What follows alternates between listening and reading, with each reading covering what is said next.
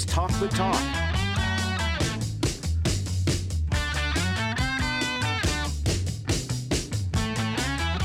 This Sunday is one of the events that makes our place on earth one of the most special. Northampton, Hampshire County, Franklin County, really special places. And we have these amazing events that go on that make us community, and they are so skillful and so beautiful and such an amazing representation of who lives here and makes our community and creates the fabric of our community. I'd like to start this show by asking Steve Sanderson, who is the events producer for the Northampton Arts Council, tell our listeners what I'm talking about, which I often need people to do here, people to explain what Newman's talking about. But this one you know. So Steve Sanderson, help us. Good morning. It is Silver Cord Bowl time. This Sunday at the Academy of Music, the oldest collegiate a cappella showcase in New England, in the Northeast, possibly the world. It's happening. And it's going on for decades. This will be year 39. And as always, the first act, the first group to perform at the Silver Cord Bowl will be the Northamptones. Right. From Northampton High School. They're the only high school group that gets to perform. Everyone else is a collegiate act. And what I have noticed over the many, many years that I have attended the Silver Cord Bowl is the Northamptones are as good as those collegiate groups. They are just fabulous. It's sometimes I don't want to say it out loud, but it's true. Sometimes they just take the show. They steal the show.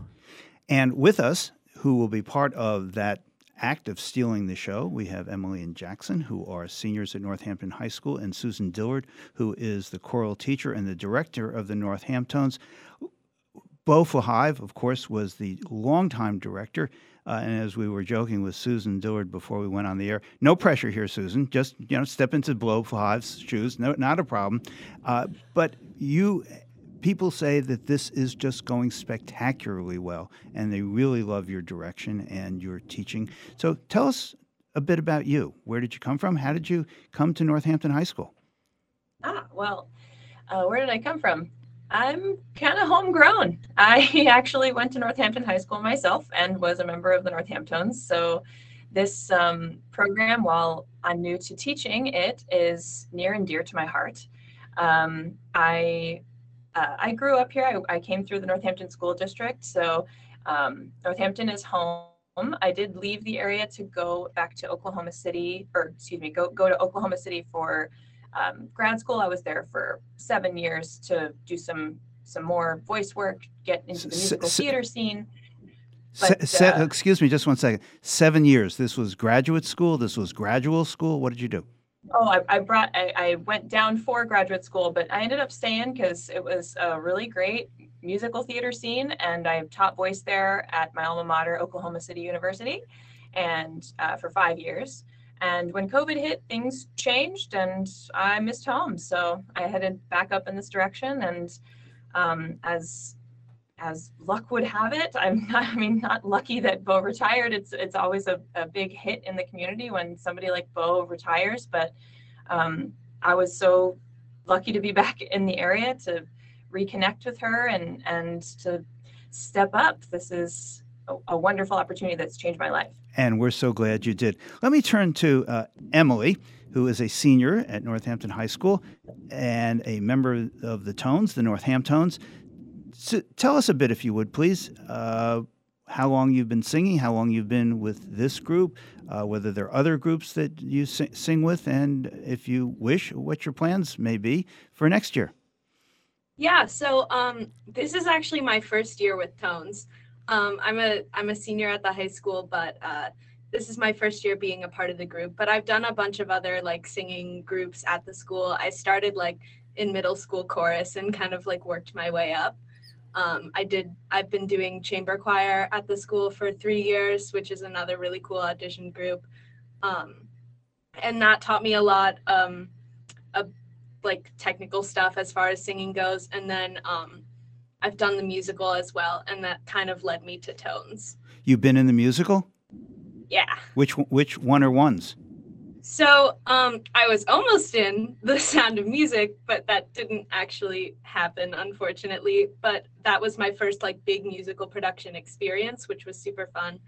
And then we did Mamma Mia last year and are doing Rock of Ages this year. Yeah, and I thought Mamma Mia, which is it's a bit of a goofy story, to be honest, but Absolutely. but the production, which I saw, was wonderful. The musical numbers were terrific. The sound quality was really just made me just so proud of being part of this community, and I just love the show. So congratulations on that. Well, let me turn to Jackson, who's seated beside you. We are on a remote hookup, we should let our listeners know. Jackson, I have the same questions for you. What your musical background is and what your plans may be for next year. So this is actually my third year with the Northamptones. I was in the group while Bo was the director. I was in the group while we did everything online. So, I've had quite a few transitions as a member of the group. But I have always sung and played piano ever since I was little, basically.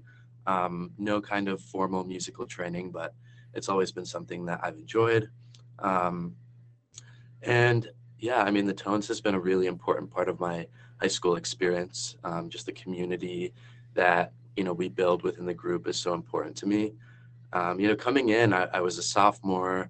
I had auditioned online. I hadn't met Bo. I hadn't met any of, my former people in Tones with me. I hadn't met anyone. And I auditioned and just kind of on a whim, really, just because I liked to sing. And Bo emailed me and she said, I know you don't really have any kind of performance experience, but we really like your sound and you're going to be in the group. So that, that was a huge surprise to me. I didn't really expect to get in. But it's been a really big learning experience for me. And I had a lot of older members in previous years kind of take me under their wing and show me the ropes. So that was great. Jackson, this is Buzz. When your group decides what to sing, how does that decision get made? Well, a couple of ways. Usually the group will meet and we will make just a big playlist of songs based on, what we think would be fit for the group. So this playlist is usually huge. This year, I think it was, 20, 30 songs. So no way we could learn and perform all of those songs. But then we kind of do this secondary process where we sit down, we all meet and we listen to all of these songs and take a vote, see what we like, see what we don't like, see what would be possible to arrange and perform. And then, other times, either Bo or Susan will have an arrangement of a song from a previous year or maybe an arrangement from a friend. So it's kind of a mix of sources, but what I really appreciate about the group is a lot of the time the kids in the group get to kind of have a say in what we're going to sing and how we're going to sing it. If there's a section that we don't like, we'll cut it out. If there's a word that we don't like, we'll change it. And, we're very much granted autonomy and an agency within the group, which I think is really a special part. Well, Jackson, while you're talking about singing, perhaps I could induce you and Emily to sing a bit for us. I know it's a little odd, perhaps, but maybe you had some practice on this during COVID, singing into a computer for us. Would you do that? Would you be willing? Sure. Okay. So we have a song that we're going to perform this Sunday at the Silver Cord Bowl. It's called Say a Little Prayer by Aretha Franklin. We're actually kind of doing a different take on it, slowing the tempo down a little bit, so we can sing a little bit of a section of that for you. And then you'll have to wait and hear the rest on Sunday. It's a deal. Okay. 1, 2, 3, 4. Forever and ever, you stay in my heart, and I will love you forever and ever. We never shall part. Oh, how I love you. Together, together is how it must be. To live without you would only mean heartbreak for me. Wow. Wow. Wow. What part do you sing, Emily? What part do you sing, Jackson? What's your vocal range? So I'm a soprano in in tones. And I'm a But, bass. in yeah. tones. We all kind of float around. Yeah, there's a lot of chameleons in our group. Emily sings soprano in Northamptons, but alto in chamber choir, and she's belting her face off in the musical. I scream in the musical. No, you belt beautifully. Wow, that's an amazing range. That really. Yeah. Wow. Yes. Wow. Well, I can't wait. I love the Silver Chord Bowl, and I love hearing the Northamptons. And I can't wait till you all are back here in the studio with us. Steve Sanderson, tell us one more time, please, where and how do we get tickets? And again, it's 2 o'clock on Sunday at the Academy of Music, yes? That is correct. academyofmusic.com. You can get tickets. There are still some available. Last time I checked, there were about 100 left. So we're on our way to a sellout for this one. So do not wait to get tickets. But for more information on the show itself, northamptonartscouncil.org. There are 6 other collegiate acts on this bill. Which are? Berkeley Upper Structure, MIT OHMS, UMass Dynamics, Tufts SQ, and the Vassar Devils, and the Bates College Crosstones. But starring our favorite, the Northamptons. Our home team.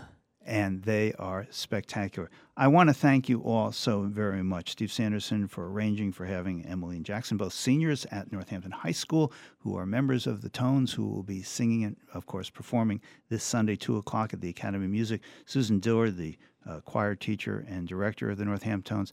Thank you all so very, very much. I can't wait to hear you. It's going to be spectacular. Thanks so very, very much for all you do and all you bring to our community. And we are all in your debt. Thank you. See you Sunday.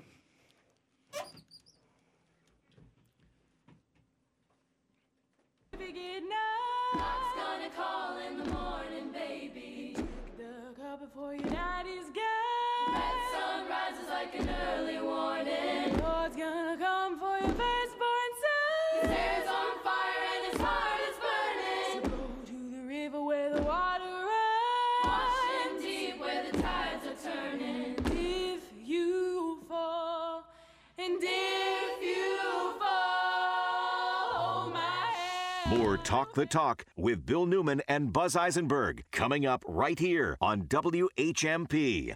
When it's happening here in the Valley, we're talking about it. What I'm trying to communicate is that there are many, many layers of safety management in place at Eversource to ensure that we reduce as much risk as possible. Does the Bliss Street station intentionally vent gas regularly? Because I can tell you that it vents gas. Pretty much every time I've gone to that area, I have smelled gas. 1015, 1400, and 1240. We are the Valley. We are WHMP. It was one of those big historic houses in Conway, built in the 1800s, a real beauty, though a bit of a challenge to insure. Steve bought it for about $700,000. The insurance company figured the replacement cost to be about $5 million, a bit of a gap there. But there's a specialty insurance company we work with from time to time at Whalen Insurance, and soon enough, we were able to get the house insured. When a home buyer has a tough situation with insurance, like Steve did with the house in Conway, their real estate lawyer usually sends them to us, Whalen Insurance. We'd like to insure your house too, even if it isn't as challenging.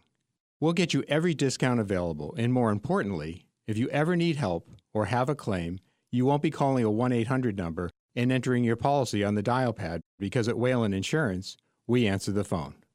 Whalen Insurance, local people, local service, local insurance, in partnership with Mafre Insurance. Call for a quote, 586-1000.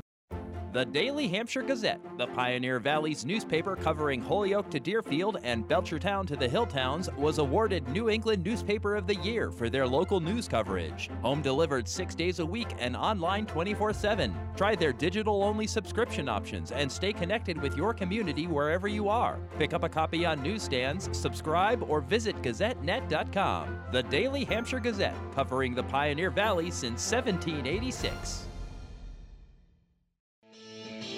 You're listening to Talk the Talk with Bill Newman and Buzz Eisenberg, WHMP.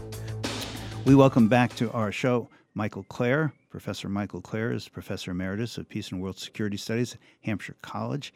He is a distinguished author on security and environmental and a series of books, many books, I think some dozen books that he has written, an acknowledged expert on defense issues, and he is the defense correspondent for The Nation magazine as well. Michael Clare has been with us since before the war in Ukraine started, before Putin attacked Ukraine, and he has been with us regularly to give us his perspective on the war and the prospects for peace. Michael Clare, really pleased you could be back with us again today. I want to get your update and your perspective on Ukraine, and then I want to turn to another topic that I know you are expert on, and that is China. And I know how worried you are about what is happening between the United States and China and the deterioration of that relationship and how fraught and dangerous the situation is. Hardly know where to start, but let's start with Ukraine. And I have this question for you. I've been reading a lot, hearing a lot in the media about how Russia may be on the verge of its first significant military victory in a long time in Ukraine. Is that accurate? Does it matter? What does it tell us about the state of the war and the future of that war? Michael Clare, help us understand, please.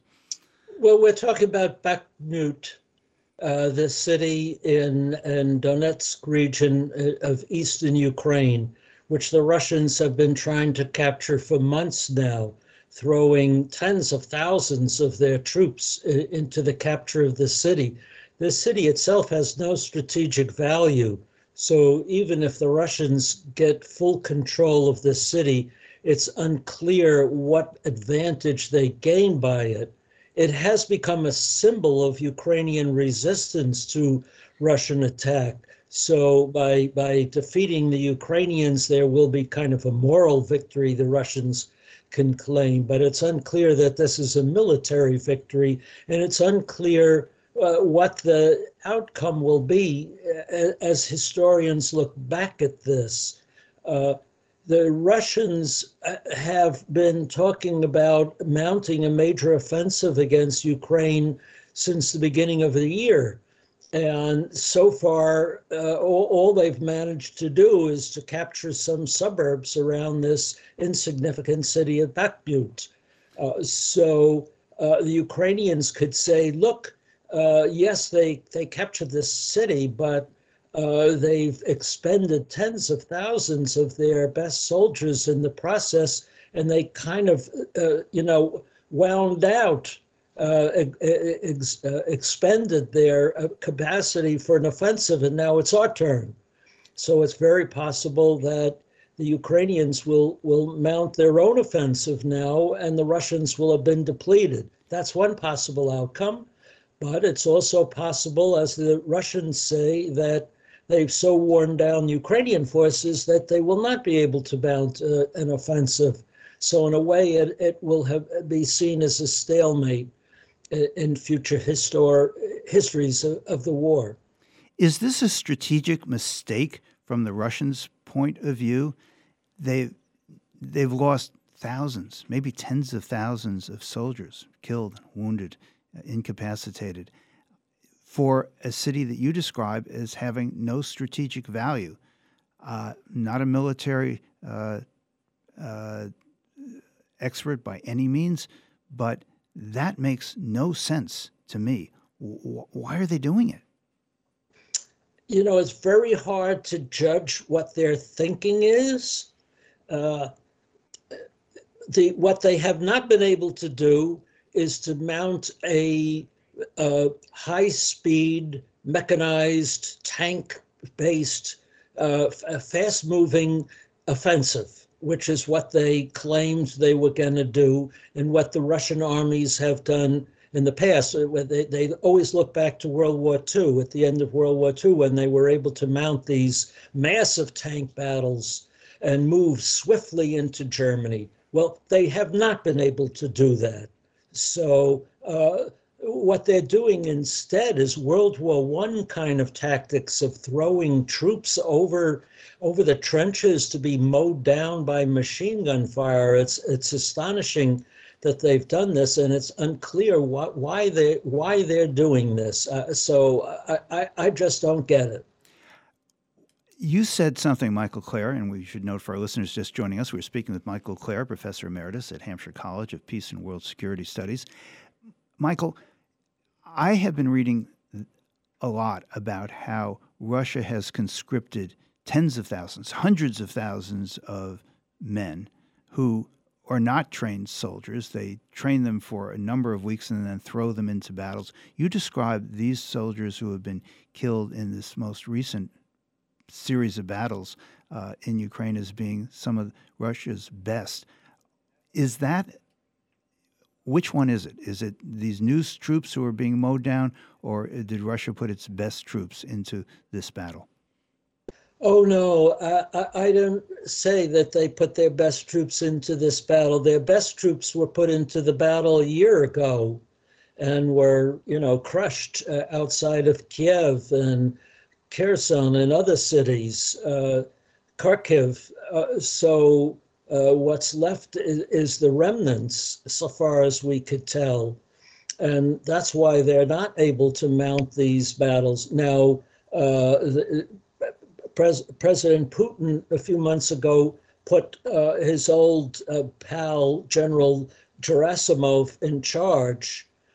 He's the guy who led the invasion in the first place and failed. And I guess he promised, well, I'm gonna try again with another major tank assault. And it seems like they tried that at a city called Vuhledar, south of Bakhmut, and failed. So it seems no matter what they try, Russia has been able to break through Ukrainian lines. Has not been able to. Is Russia running low on ammunition, and are the Ukrainians? There have been a lot of reports on both as to both of those being possibilities. Help us understand that. Well, when we talk about ammunition now, we have to distinguish between the very sophisticated missiles and shells and rocket artillery that Russia has used to a great extent to batter Ukraine's infrastructure. But it seems like they've run out of all of their high-tech shells and missiles because they haven't been able to use those. We haven't seen that in the past few weeks. So there's a lot of suspicion that they've used up their stockpiles of their very best weapons. But they seem to have mountains of Soviet-era tank shells and artillery shells, the basic nuts and bolts stuff of battering an enemy front line because they keep firing them. Now, I've read reports that they've slowed down the pace at which they're firing these things, so they may well be running out of ammunition. And the Ukrainians seem to be as well.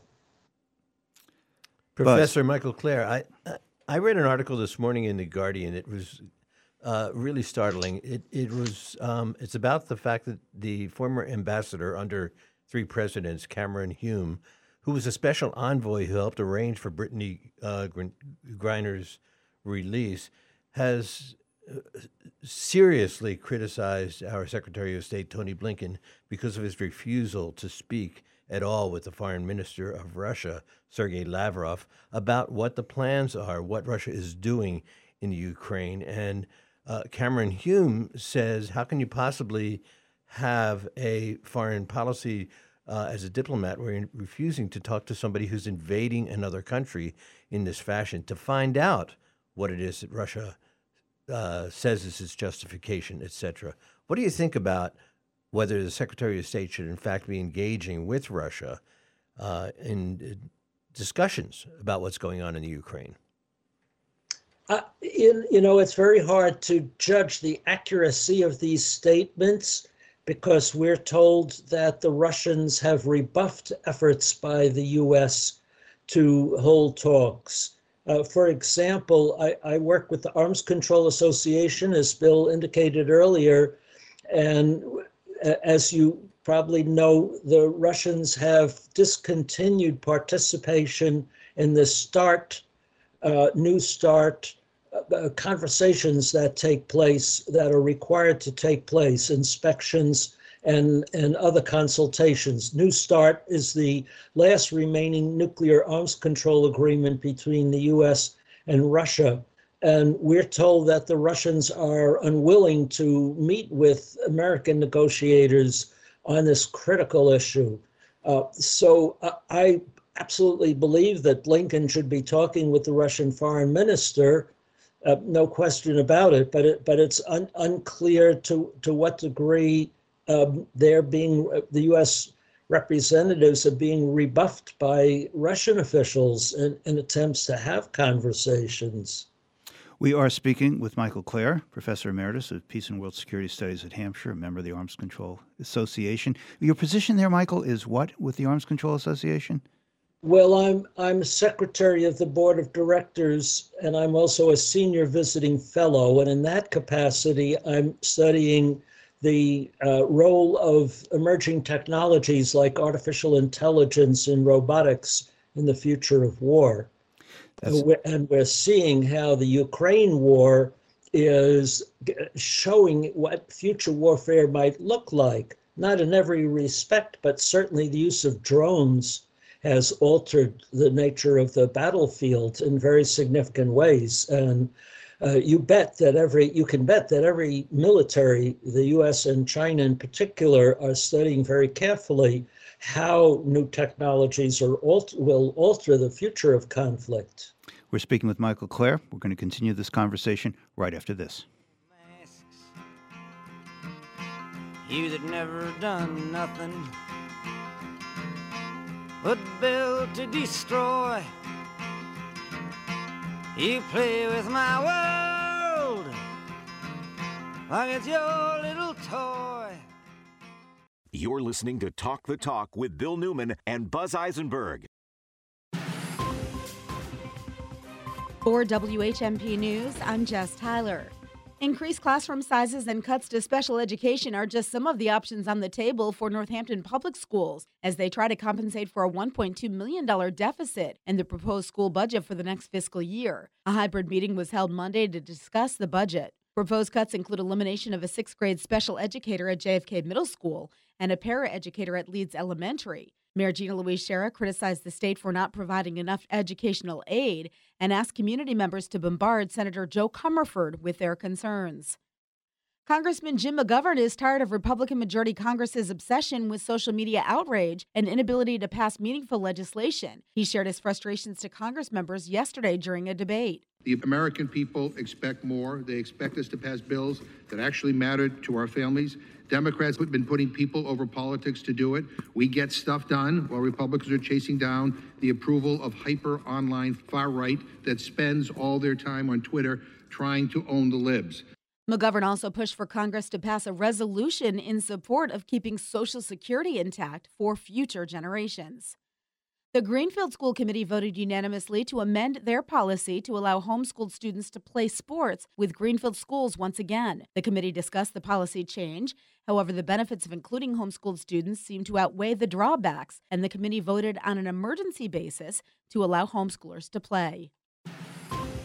Mostly cloudy today, still breezy with a chance for a few flurries and sprinkles this afternoon, a high of 42 to 46. Scattered clouds tonight, overnight low of 20 to 26. It's a sun-cloud mix again tomorrow with a high in the low to mid-40s. I'm 22 News Storm Team meteorologist Brian Lapis, 1015 WHMP.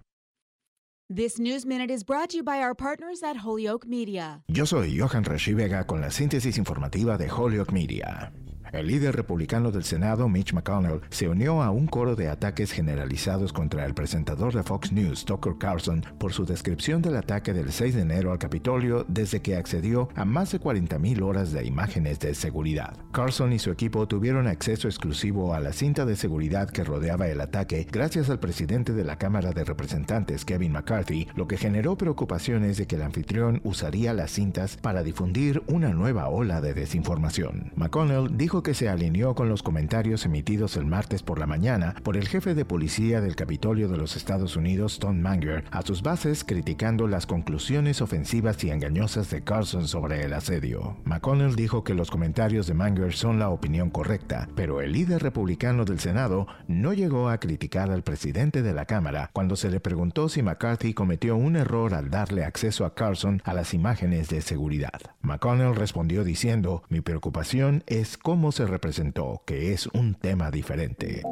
En otras informaciones, la Casa Blanca dijo que respaldó la legislación presentada el martes por una docena de senadores para otorgar a la administración nuevos poderes para prohibir la aplicación de video TikTok de propiedad china si representan amenazas para la seguridad nacional. El respaldo impulsa los esfuerzos de varios legisladores para prohibir la popular aplicación, la cual es utilizada por más de 100 millones de estadounidenses. El proyecto de ley le da al Departamento de Comercio la capacidad de imponer restricciones que incluyen la prohibición de TikTok y otras tecnologías que presentan riesgos para la seguridad nacional, dijo el senador demócrata Mark Warner, quien preside el Comité de Inteligencia. El presidente ejecutivo de TikTok, Shou-Zi Chew, comparecerá ante el Congreso el 23 de marzo. Yo soy Johan Rashi Vega y esta fue la síntesis informativa de Holyoke Media a través de WHMP. This News Minute has been brought to you by our partners at Holyoke Media. You're listening to Talk the Talk with Bill Newman and Buzz Eisenberg, WHMP. We continue our conversation with Michael Clare, Professor Emeritus of Peace and World Security Studies at Hampshire College, defense correspondent for The Nation magazine. We were talking during the break about China. There has been some, but I think not enough publicity, media coverage about what China is doing militarily and politically that could involve the United States in a armed conflict, in a serious armed conflict. I know you're expert on China. Michael Clare, help us understand what the Chinese are doing and why. So the big issue for China and for the United States in the region is Taiwan. And Taiwan is a self-governing democratic country that China believes is part of its own sovereign territory and that should be reunited with the mainland. That's what they call a red line. The Taiwanese don't seem to want to go in that direction, and increasingly the U.S. seeks to arm Taiwan and to assist Taiwan in such a way that it will never fall into the hands of the mainland. So this is becoming the pivot, the central point of contention between the U.S. and China. But it's been a central point of contention, not a central point, but a point of contention for decades and decades. What's new now? What's new now is that until now, both sides, the U.S. and China, have agreed to disagree, but to allow Taiwan to be itself as it is. But increasingly now, the U.S. is saying that Taiwan will never be part of China.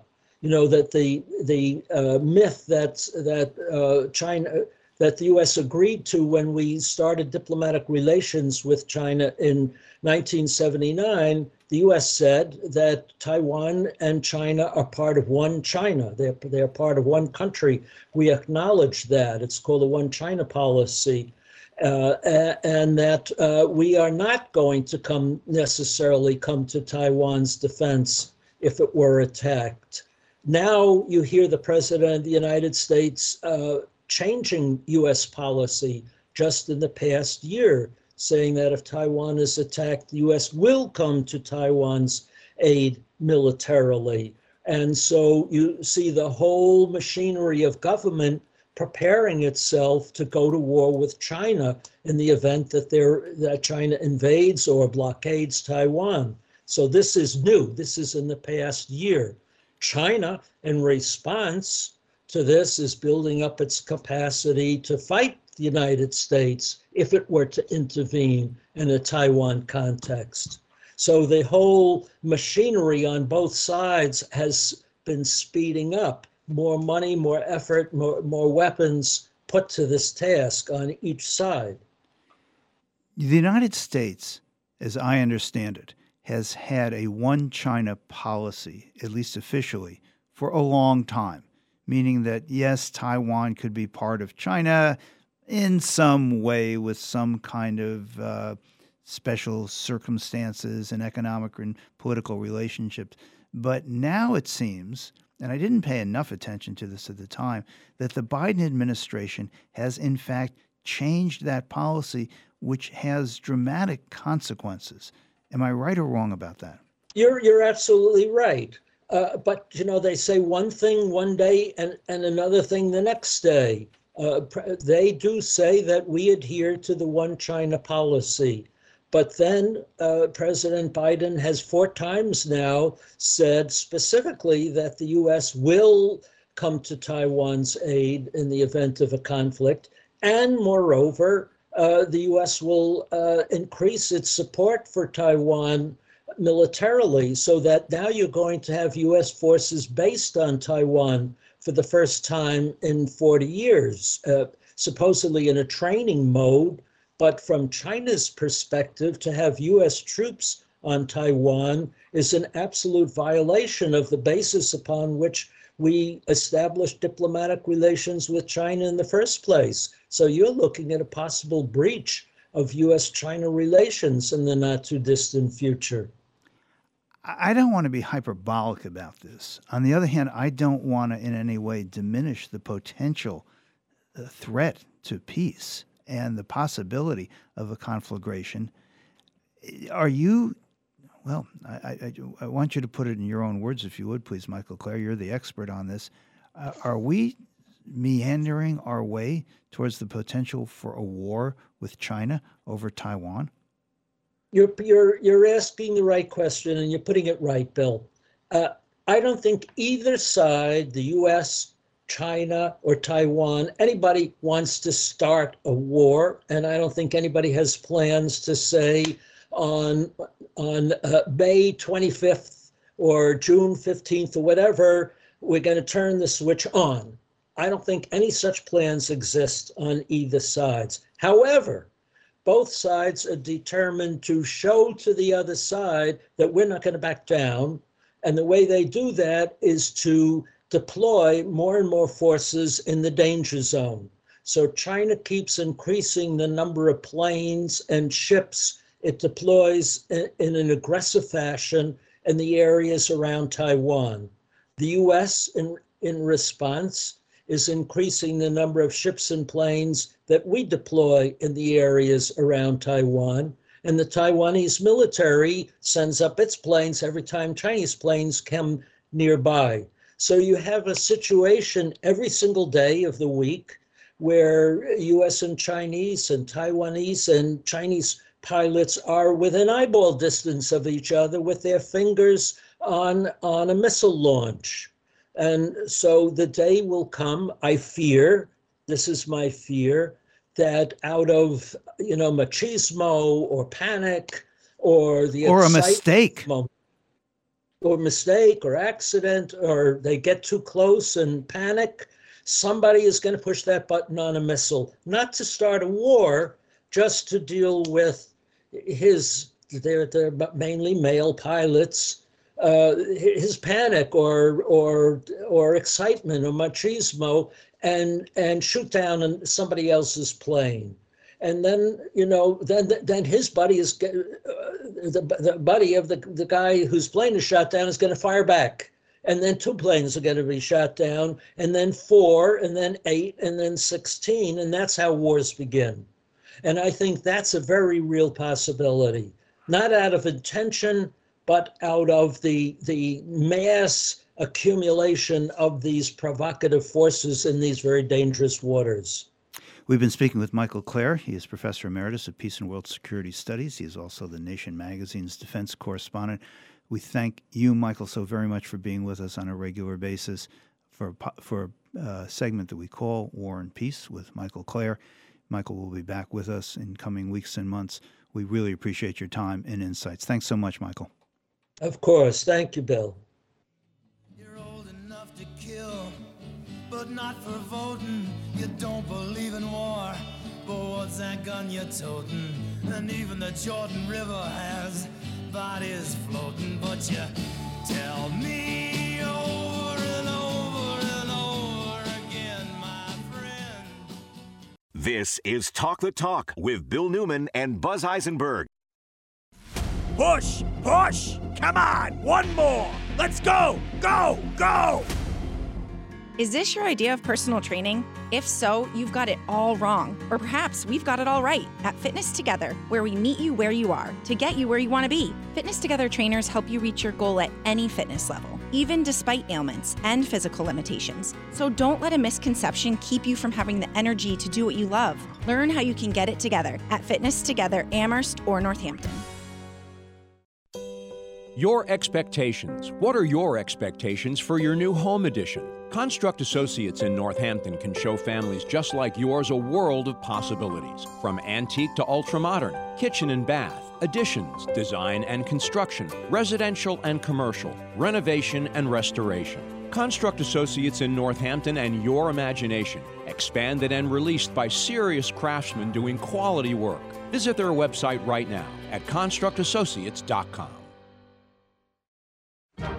The Western Mass Business Show with local dynamo Tara Brewster, Saturdays at 11 and Sundays at 2, only on WHMP. Brought to you by Business West. The vital business news in Western Mass is in Business West. The Western Mass Business Show with Tara Brewster, WHMP.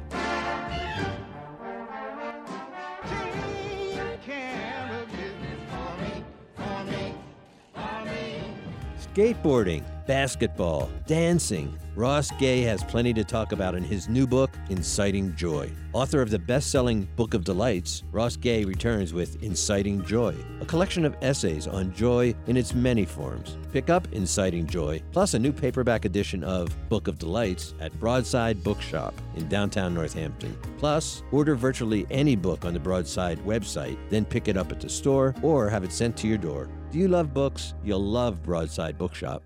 Fill in the blanks. HAMB blank RGER. You get it? How about B blank TTER? L blank NCH. I don't have a hard time filling in the blanks. You? If you need to fill in the blanks on your grocery list, hop into State Street Fruit Store Deli Wines and Spirits, right in downtown Northampton. Swing into their big free parking lot between classes, before pickup, after drop-off, and fill in the blanks on your grocery list. Or pick up a quick stroller sandwich for lunch for you or your kids. Or heck, you could do all of your grocery shopping there. No blanks left on the list. And did I mention that they're called State Street Fruit Store Deli Wines and Spirits? You could also pick up some LIQ blank OR. You can fill in all the blanks on your grocery list at State Street Fruit Store Deli Wines and Spirits on State Street, downtown Northampton.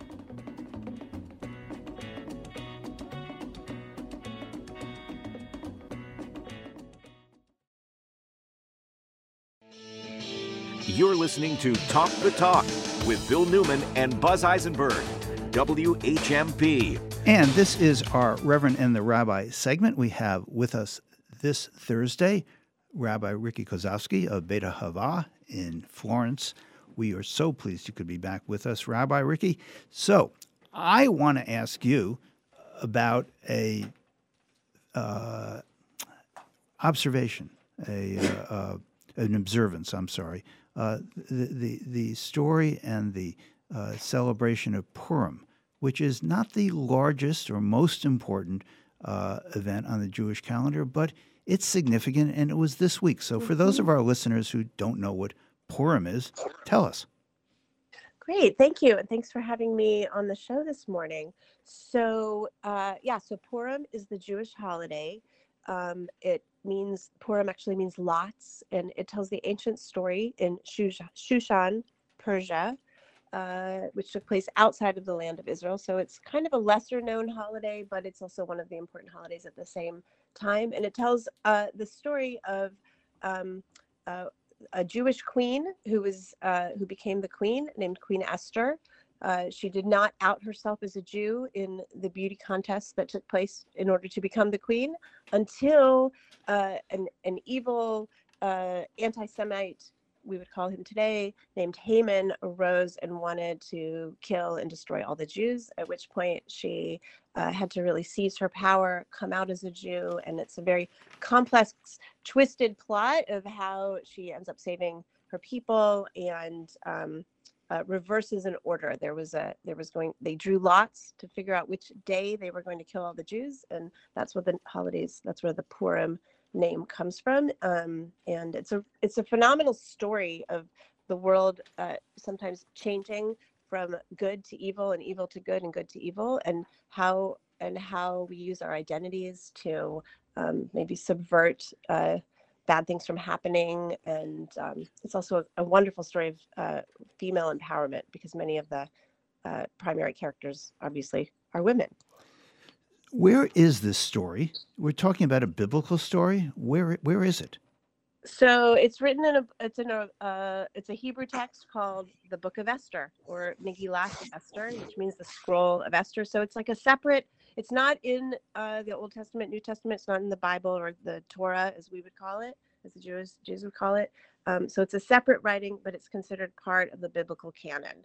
And there are some versions I just learned recently that were once called the Scroll of Esther and Mordecai, which is kind of interesting because Mordecai is her uncle, who is kind of masterminds behind the scenes, having her enter this beauty contest to become the queen and sort of get into this position of power. And he's also a key hero in this story. But it's one of the few books of the Bible that are named after women. So that also sets it apart. And it's one of the only stories that was really written outside of the land of Israel that then became part of the Hebrew canon. We know where it was written? That's a good question. I don't know if we know where it was written, but it's just considered one. I'd be happy to look that up, but it's one of the sacred writings that we have of this story. And there probably were many other stories. There's many communities that have had an issue, of someone rising up to kill the Jews. But in this story, the Jews are not destroyed. So it's not a tale of destruction in the end. It's, they're saved. And so it's often seen, at least in my communities, as like, this is one of the stories that we have as a paradigm of not being destroyed. So it's maybe it's in contradiction to many of the other pogroms and other stories of communities being destroyed throughout history. It's a story of successful resistance. Is that right? Yeah, that's a good way to look at it. I mean, there are some historical roots that might, you can look into as to who the King Ahasuerus is, how he's referred to in Hebrew. I believe it's King Xerxes. I'm not sure which one.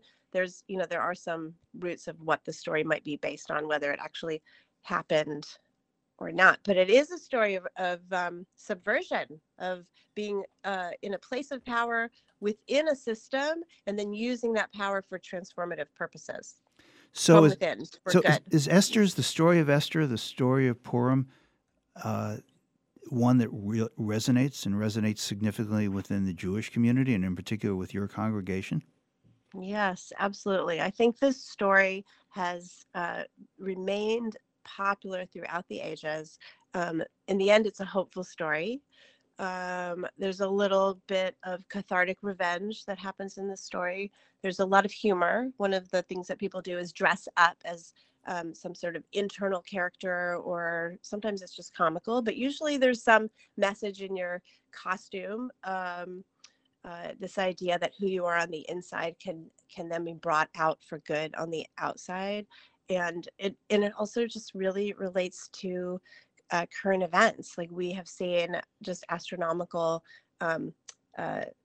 percent of rise in anti-Semitism in recent years. So we know that that's still very present. There's issue, there are lots of modern parallels that we could draw. So the story is always relevant. Do you feel the rise in anti-Semitism? Do you experience that personally, or is that something that's on the evening news or on your news feeds? Well, I think there's kind of two levels. One, certainly, there have been cases in the last 4 to 5 years of certainly the synagogue in Pittsburgh, the mass shooting that was there. There was the hostage taking at the synagogue in Texas a little more than a year ago. There are significant horrible things like this that have happened, and in all these cases, I and just about everybody I know ends up knowing someone personally. There's certainly been horrible things that have, happened in Israel. I know we might talk about Israel in a different way, but just recently, Alon Ganelis from West Hartford was shot by a Palestinian gunman in Israel just a little over a week ago, and he has very strong connections to people in Northampton and in our area. So there's always something on that level, catastrophic and personal. But on a local level, I have students who in my B'nai Mitzvah class and other teens that I work with, who've experienced situations at their high school in Northampton, at their middle school in Northampton. And I think, I do think it's very present. So that's like very close to me. These are indeed scary times. I'd like to go back to something we were talking about just a minute ago, and that's this question of Esther and the story of Purim and the leadership of Esther. Of course, she became Queen Esther. And I'm wondering whether you have some reflections on that in the context of yesterday, days go by rather quickly, International Women's Day. Your reflections on that, Rabbi Ricky? Sure. I love to talk about International Women's Day.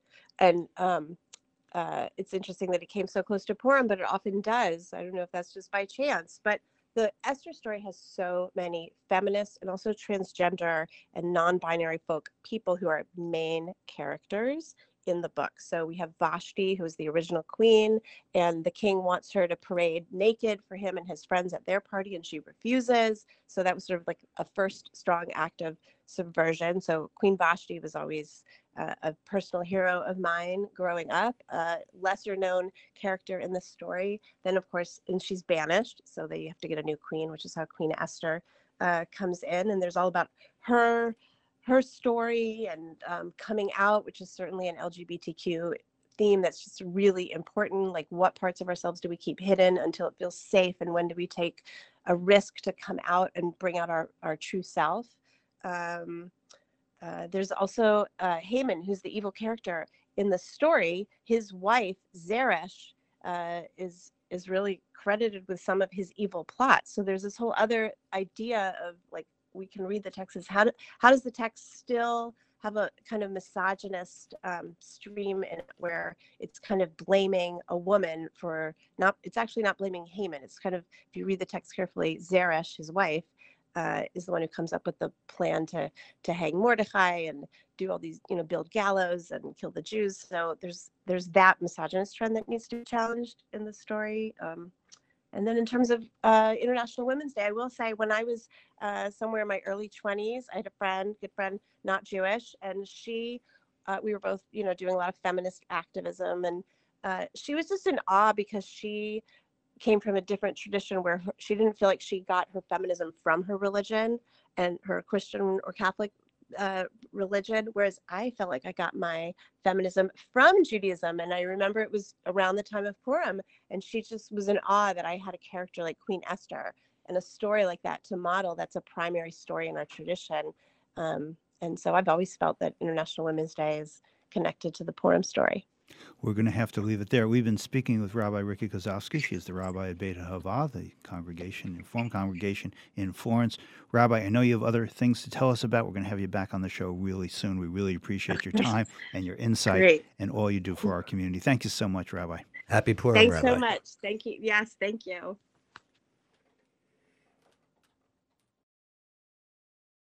Grow Food Northampton helps you make the local food system better. This is Michael Skillicorn, Director of Programs. You can join us by shopping at Northampton Tuesday Market, getting a plot at our community garden in Florence, buying a farm share at Crimson and Clover or Sawmill Herb Farm. You can volunteer with us in our giving garden or participate in our neighborhood markets that bring the local food movement to underserved communities in Northampton. Get involved and support our work at growfoodnorthampton.com y hablamos español. Pregunte por Michael.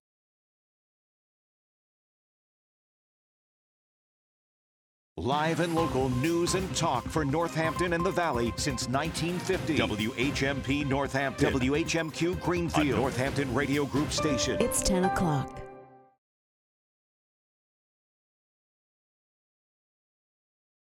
on the Hour, presented by Paul Gauguin Cruises. I'm Deborah Rodriguez. The head of Norfolk Southern Railroad is about to begin testifying before lawmakers in the Senate on the toxic derailment that unleashed chemicals into the air and soil in East Palestine, Ohio last month.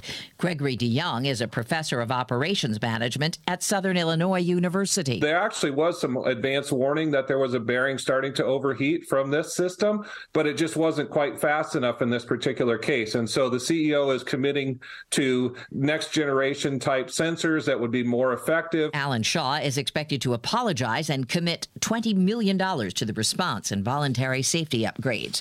The Senate Republican leader has taken another spill. CBS's Nicole Killian. Mitch McConnell was taken to a D.C. hospital last night after suffering from a fall. A spokesperson tells CBS News he tripped at a local hotel during a private dinner. It remains unclear what his injuries are at this point or how severe. McConnell fractured his shoulder in a fall in 2019. In Ukraine, crews carrying a body bag through the rubble of a building in Lviv after a wave of Russian missile and drone strikes across the country today. Correspondent Elaine Cobb is at the foreign desk. Power to the Zaporizhzhia plant was lost during Russian airstrikes. Workers had to use backup generators to avoid a possible nuclear accident.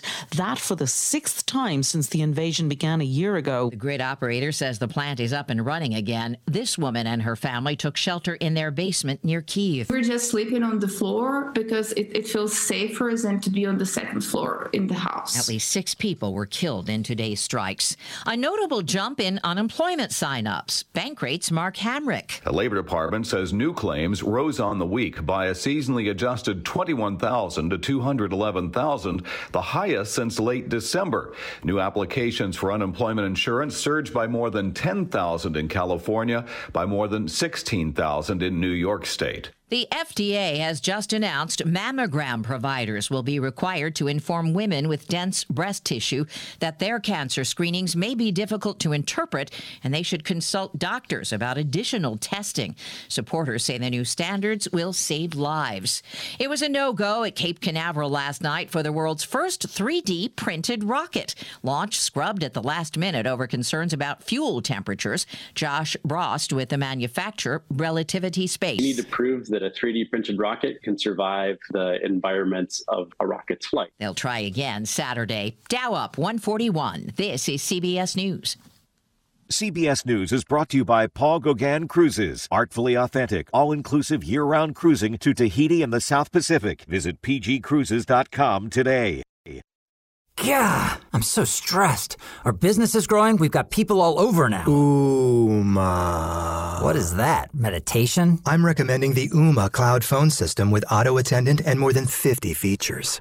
Ooma? Yep. Switching to Ooma is a cinch. Just $24.95 per month per user, plus taxes and fees. Ooma. Now you're feeling it. Find small business calm at ooma.com/radio. That's OOMA.com/radio. You wash your hands, you brush your teeth, but how do you clean your nose? With Navage. Navage uses powered suction to pull saline in one nostril, around the back of the nose, and out the other nostril, flushing out allergens, mucus, and germs. And it's why cleaning your nose, the body's air filter, is the next evolution in daily personal hygiene. Navage helps you breathe better, sleep deeper, and snore less, but the biggest payoff is improved health. At Walmart, Walgreens, CVS, Rite Aid, Target, and online. Navage, N-A-V-A-G-E, clean nose, healthy life.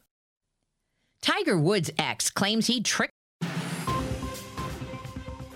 For WHMP News, I'm Jess Tyler.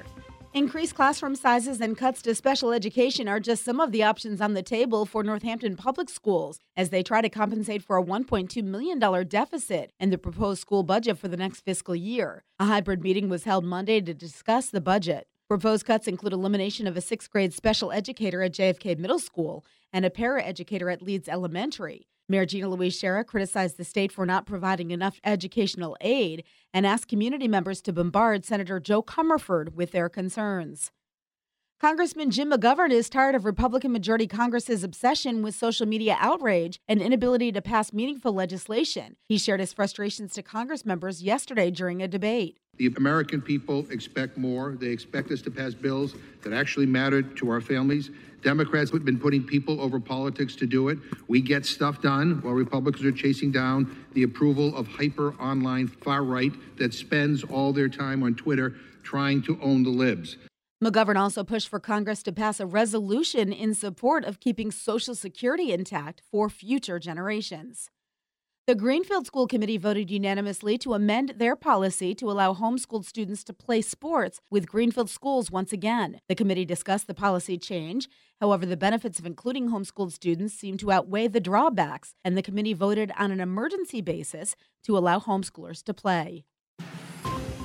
Mostly cloudy today, still breezy with a chance for a few flurries and sprinkles this afternoon, a high of 42 to 46. Scattered clouds tonight, an overnight low of 20 to 26. It's a sun-cloud mix again tomorrow with a high in the low to mid-40s. I'm 22 News Storm Team meteorologist Brian Lapis, 1015 WHMP. This is Talk the Talk with Bill Newman and Buzz Eisenberg on WHMP. And I'm Buzz Eisenberg. And I'm Bill Newman. And this is time for Science and Sensibility. I love the name of this segment. Science and Sensibility with Brian Adams. Brian, what do we have today? Thanks, Buzz, and thanks, Bill, and thanks, Dan. Today we're going to talk about the climate and climate change. And we're not going to go apocalyptic about it, okay? We're going to put the gloom and the doom aside for a moment and take a look at the bright side of what some of our states are doing. And with us today is Johanna Newman. Johanna is the Senior Director of the Campaign for 100% Renewable Energy at Environment America. She's also a Gazette columnist. So we have two Gazette columnists in the house today, Bill Newman and Johanna Newman, not related, right? But well, somewhere back on our family trees, I suspect there was some mingling. Of course. Johanna, welcome to the program. Thank you. It's great to be here. So 100% clean or renewable energy. 11 states have committed to that, which is really pretty exciting. Massachusetts, where are we in that list of states? We are still on our journey. Massachusetts has not set a goal of powering our electric sector or any other part of our economy with clean, renewable energy. But we are the state where the idea germinated. So back in 2016, Environment Massachusetts helped draft legislation that would set a goal in Massachusetts of powering our lives with clean, renewable energy. And a state senator in California saw that and called up our legislative director at Environment California and said, Dan, I heard you guys introduced a 100% bill in Massachusetts, and I'm interested in doing something like that in California. And so in 2018 and 2019, the California legislature took up this effort, and in 2019 passed SB 100, which committed that state to 100% clean electricity by 2045. That was a huge moment. And since then, all across the country, states have been adopting these goals, including Maine, Virginia, most recently Minnesota. And last summer, Little Rhody actually set a goal of 100% renewable electricity. Little Rhody as in 2030, which is the fastest timeline to get off fossil fuels for an electric grid of any state in the nation. Little Rhody as in Rhode Island. You got it. Wow. And so where are we in Massachusetts? We're not in the 100% club. Is that right? Massachusetts is not in the 100% club. We have set goals for net zero emissions statewide. We have committed to having all new electric or all new vehicle sales go over to electric vehicles. But we have not actually, as a state, said we commit to powering our lives with clean, renewable energy and addressing the electric sector and the building sector and the transportation sector. And as far as our electric grid goes, we're not even close to trying to setting a goal of powering that with clean renewable energy. So let's do a couple science words of the day, and that's clean and renewable energy. Can you define those for us, and what is the difference, Johanna, between clean energy and renewable energy? Thank you so much for asking. The difference is subtle but meaningful. So the way that we define clean energy is energy that doesn't pollute in the process of creating energy. So for example, if you take a fossil fuel like coal or gas or oil, all of those in the process of combustion pollute out of the smokestack, right? There's carbon dioxide, which is it's a global warming pollutant. And then there are also particulates like NOx and SOx that are related to serious respiratory health problems. NOx are nitrogen oxides and SOx are sulfur oxides or dioxides, right? Thank you. Yes, that's right. NOx and SOx, I like that. NOx and SOx, chemical formulas. Mm. And then it's important that you also, so that's kind of how you can define clean energy, or how it's broadly defined. And then the difference is that then there's renewable energy. And renewable energy is essentially an energy source that never runs out. So, for example, the sun shining down on our roofs is a source of renewable energy. We don't deplete it as we tap it. And, until the sun consumes the earth, that energy source will be there for us to harness.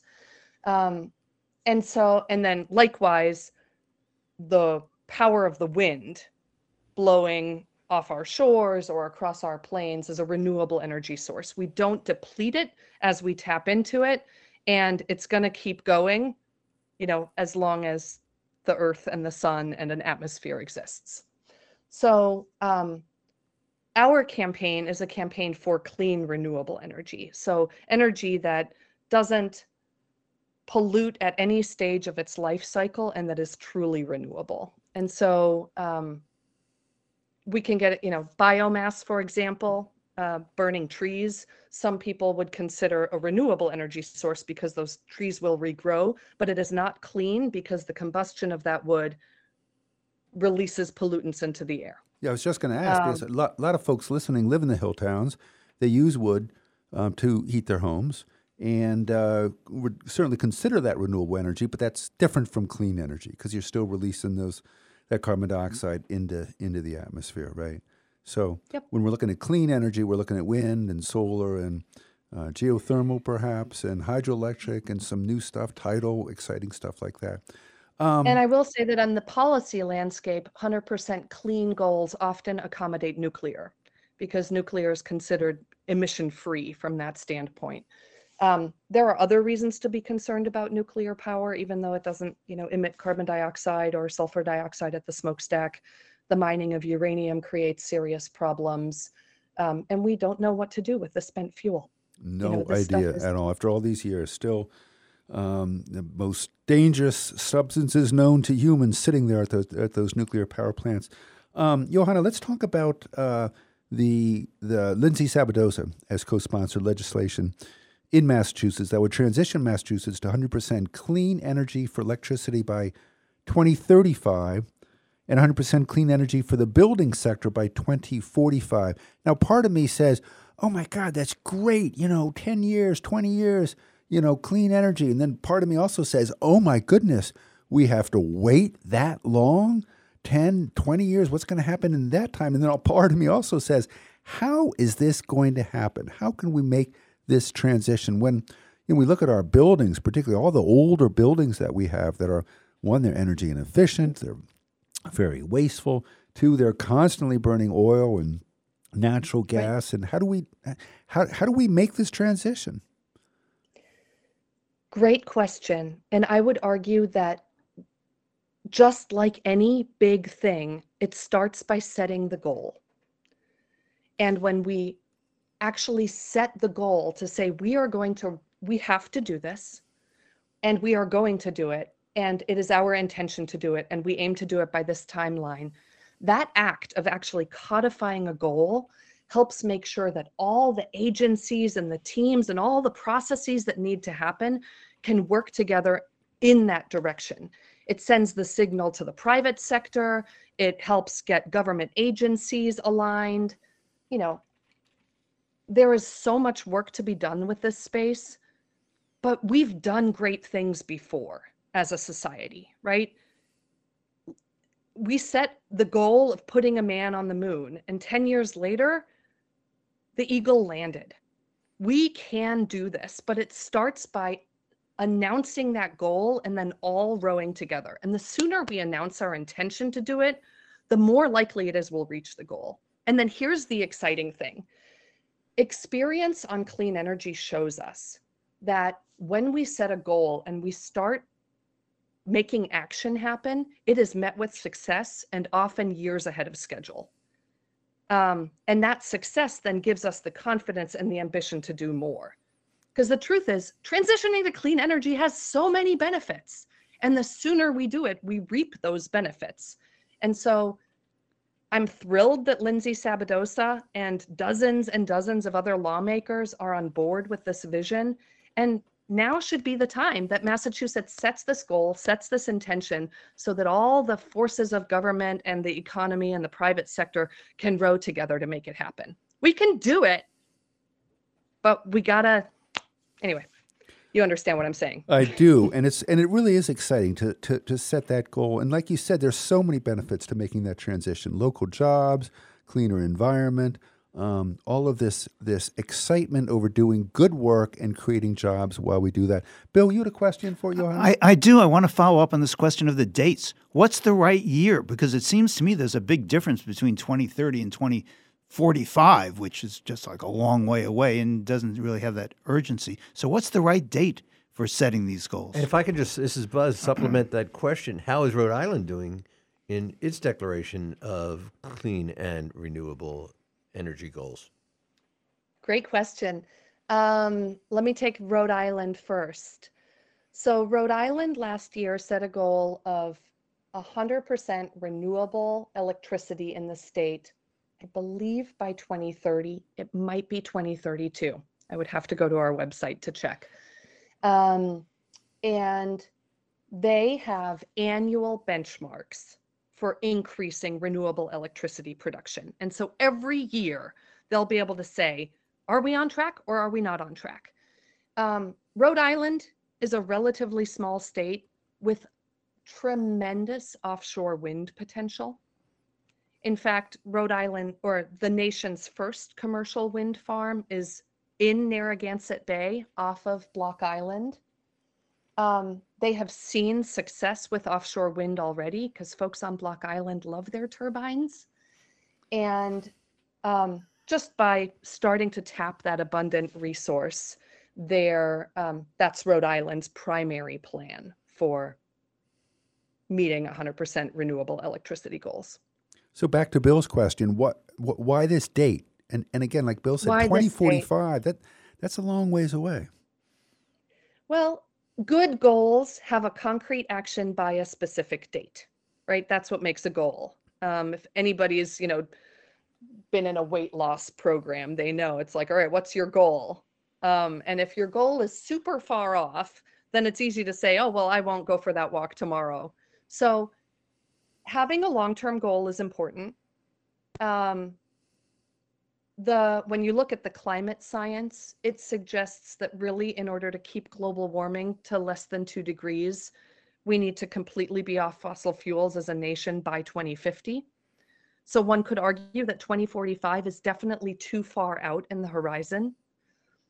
But as long as there are robust goals in the short term to ramp up renewables, I have some confidence that that will create a tipping point where all new energy production at that point will be renewables. We'll take the fossil fuels offline. And the key question is just scaling all that up soon enough.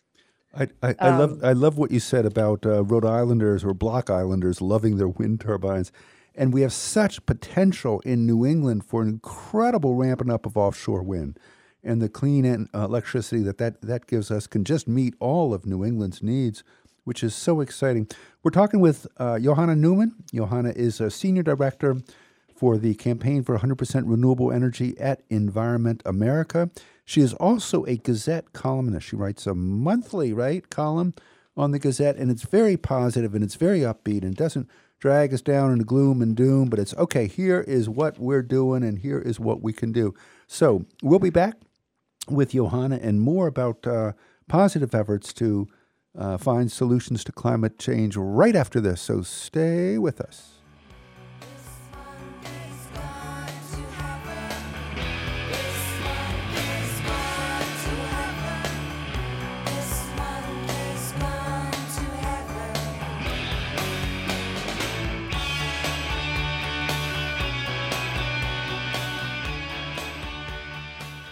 More Talk the Talk with Bill Newman and Buzz Eisenberg coming up right here on WHMP. It's your home for the resistance. Thom Hartmann, weekdays at noon. Get informed, then get involved. I'm Thom Hartmann from the Thom Hartmann Program. Intelligent talk, opinion, and debate. Join me every weekday, noon to 3, right here on WHMP. 1015, 1400, and 1240. WHMP.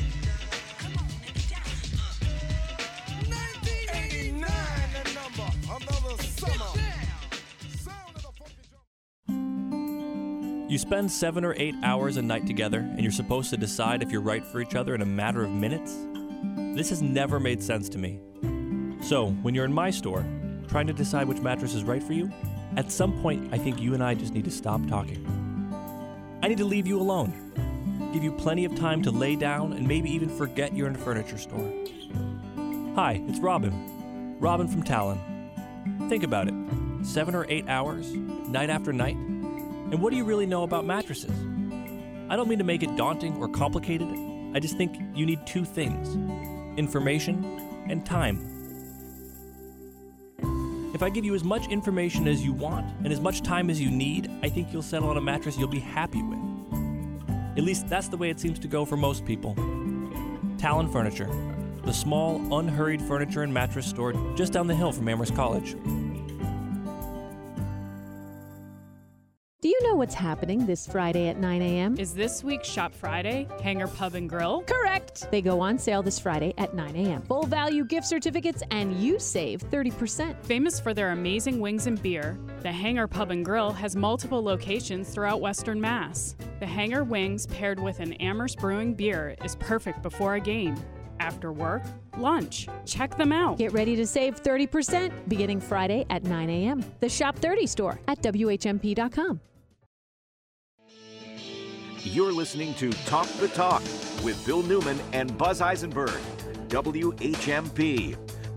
We are back with Johanna Newman. She's the Senior Director at Environment America for the Campaign for 100% Renewable Energy, and also a Gazette columnist. She writes about climate change and some of the positive solutions that are out there. Johanna, the issue in the battle against climate change sort of brings to the forefront this whole issue of class and income, and the rich going solar and driving their electric vehicles, while the poor, or even not so poor people, making these really difficult choices between paying the utility bills and paying for food. How does the move toward renewable energy play out for lower income people?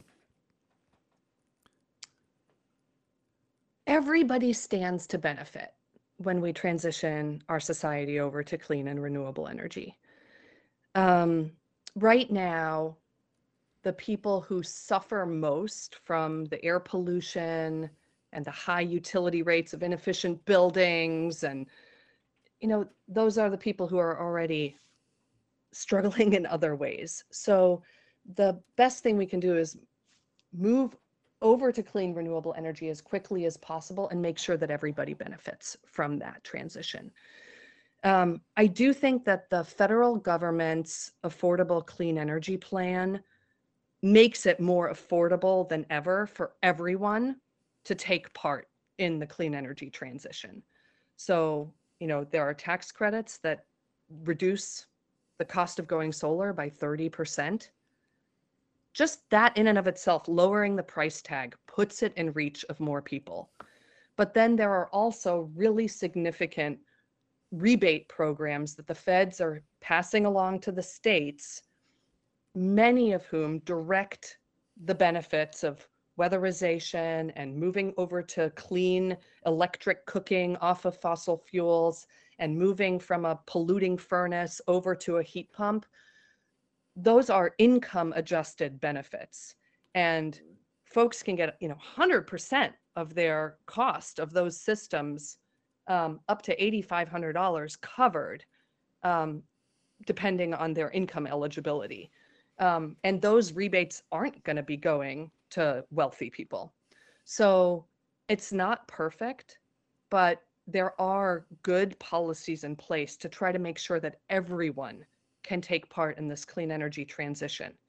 And the truth is, if a guy down the street buys a Tesla and he's plugging it into solar panels, my kid still benefits when it bikes or walks by their house because they're not breathing those tailpipe emissions. So,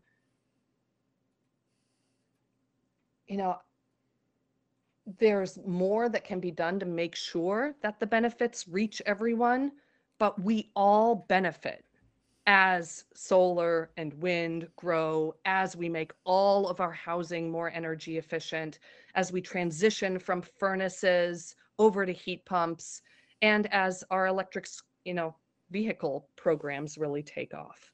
And it seems like there's so much work to be done in sort of grasping for that low-hanging fruit, which is energy efficiency and tightening up our buildings, adding insulation, and that's where there are good local jobs to tighten up our buildings.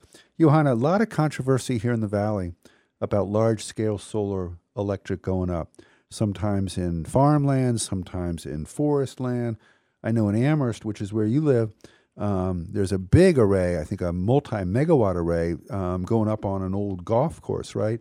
What are your thoughts about large-scale photovoltaics, that's solar electric, going up in neighborhoods? The more solar, the more better at this point, given the choice. These arrays will be in place for 25 years. They don't pollute. They, we can co-locate them with pollinator-friendly habitats.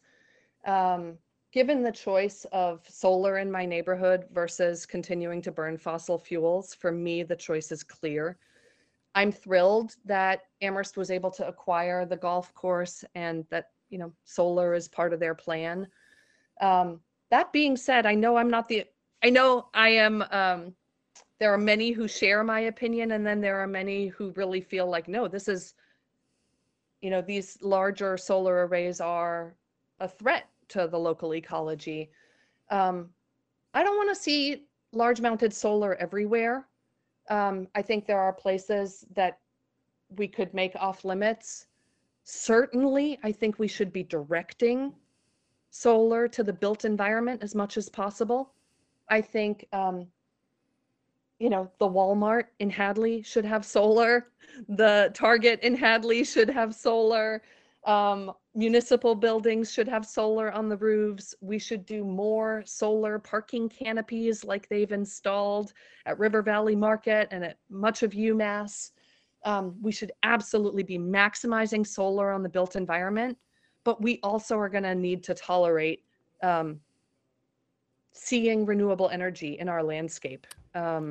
And I think the more that people are aware of the benefits of it and how it's taking dirty, polluting energy offline, I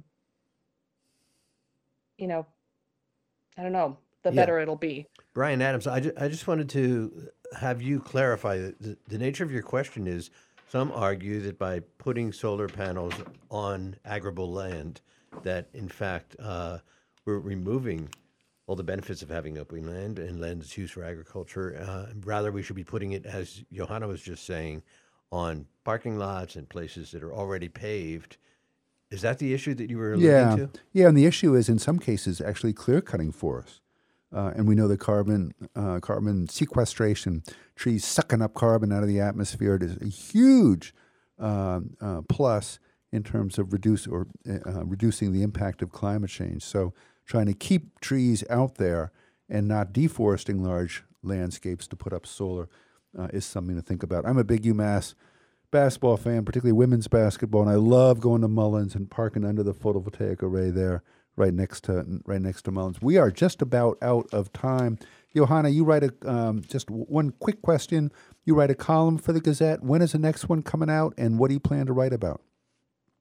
It's coming out next Thursday, and I'm still working on choosing a topic.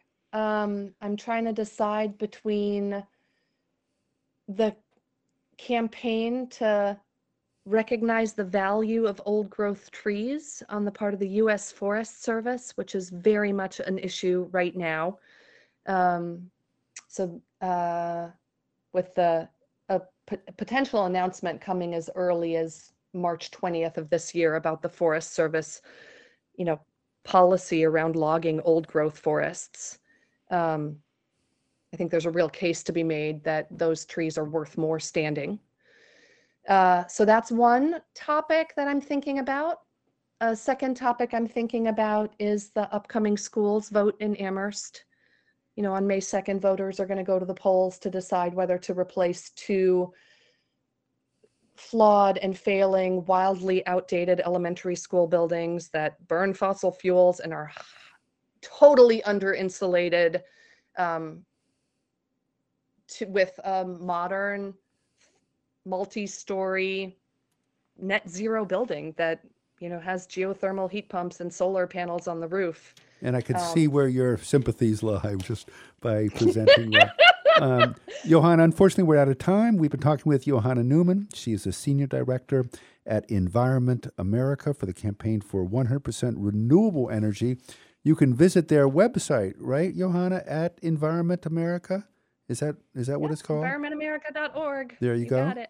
And you can also read Johanna's columns as they come out in the Gazette, and the next one is a week or so from today, right? Thank you so much for being with us. And Buzz, what do we got for the second half of the show? Well, first of all, thank you for the science words of the day. Clean, renewable and clean. There we go. And I'm going to remember Knox and Socks. And we're going to have Glenn Siegel coming on the Take 5 jazz segment. He's got a wonderful musician that we're going to be introduced to right after these messages. In the 1970s, I was lying in a burned out basement with the full moon in my eyes. I was hoping for a replacement when the sun... You're listening to Talk the Talk with Bill Newman and Buzz Eisenberg. For WHMP News, I'm Jess Tyler. Increased classroom sizes and cuts to special education are just some of the options on the table for Northampton Public Schools as they try to compensate for a $1.2 million deficit in the proposed school budget for the next fiscal year. A hybrid meeting was held Monday to discuss the budget. Proposed cuts include elimination of a 6th grade special educator at JFK Middle School and a paraeducator at Leeds Elementary. Mayor Gina Louise Schara criticized the state for not providing enough educational aid and asked community members to bombard Senator Joe Comerford with their concerns. Congressman Jim McGovern is tired of Republican-majority Congress's obsession with social media outrage and inability to pass meaningful legislation. He shared his frustrations to Congress members yesterday during a debate. The American people expect more. They expect us to pass bills that actually matter to our families. Democrats have been putting people over politics to do it. We get stuff done while Republicans are chasing down the approval of hyper-online far-right that spends all their time on Twitter trying to own the libs. McGovern also pushed for Congress to pass a resolution in support of keeping Social Security intact for future generations. The Greenfield School Committee voted unanimously to amend their policy to allow homeschooled students to play sports with Greenfield schools once again. The committee discussed the policy change. However, the benefits of including homeschooled students seem to outweigh the drawbacks, and the committee voted on an emergency basis to allow homeschoolers to play. Mostly cloudy today, still breezy with a chance for a few flurries and sprinkles this afternoon, a high of 42 to 46. Scattered clouds tonight, overnight low of 20 to 26. It's a sun-cloud mix again tomorrow with a high in the low to mid-40s. I'm 22 News Storm Team meteorologist Brian Lapis, 1015 WHMP. That stabbing pain in your neck that keeps you up at night. Ugh. The creaking noise you hear while climbing the stairs. Well, if you ruled out that your neck pain isn't your partner, and the creaking noise isn't the stairs, and it's your knee, maybe it's time to make an appointment with the physical therapy team at New England Orthopedic Surgeons. And at New England Orthopedic Surgeons Physical Therapy, you don't have to be a patient to set up an appointment. Whatever you need, the physical therapist at New England Orthopedic Surgeons will work with your primary care doctor to ensure you're getting the exact treatment for your injury and severity of pain. Physical therapy can be a great option if surgery isn't. Call or go online to set up your appointment today at a location near you in Northampton, East Longmeadow, Springfield, Feeding Hills, or Ludlow and get physical with New England Orthopedic Surgeons Physical Therapy. In today's competitive hiring environment, job seekers demand stability, competitive salary, generous benefits, work-life balance, and a path to retirement. The Massachusetts Department of Correction can offer all of those things. This is the perfect time to join the team as a correction officer and take advantage of the accelerated hiring process in a career that's challenging yet rewarding and allows one to make a positive difference in the lives of others by providing custody care and support programs for those under supervision. Salaries start at $62,000 and include a pension plan, health, dental, and vision insurance, as well as paid sick, personal, and comp time. Get full pay during your academy training, education pay, tuition reimbursement, and the option of early retirement after 20 years. If you have never considered a career in corrections, now is the perfect time. Apply today at mass.gov/doc-recruitment. Start your rewarding career at the Massachusetts Department of Corrections. Paid for by the Massachusetts Department of Correction. You're listening to Talk the Talk with Bill Newman and Buzz Eisenberg, WHMP. And we are here with our Take 5 segment with Glenn Siegel. Hello, Glenn. Good day. How are you? Good day to you. I'm doing really well. It's great to be here. So you have this incredible pianist, composer, educator, Angelica Sanchez. She's going to be performing soon. Where and when? Yeah, she'll be in town tomorrow at Buckley Recital Hall, Amherst College, at 7:30. She'll be performing in a duo with the great trumpeter Wadada Leo Smith. The best name ever. Yes, Leo Smith, yes. Wadada is, look, Glenn, Buzz, boring names. Wadada, now there's a name. Yeah. Yeah, it's a great duo, and she has been working with him for over a decade, and it's a great duo. She's a piano player, and she has been working all over the world. In fact, I want to ask her about her great amount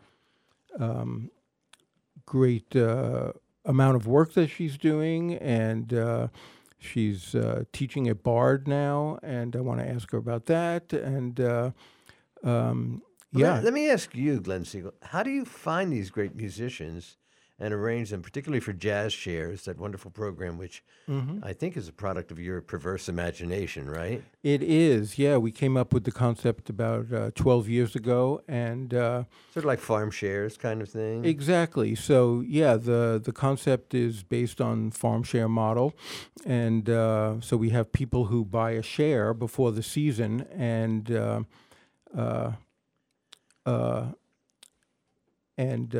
contribute to the process, and then we have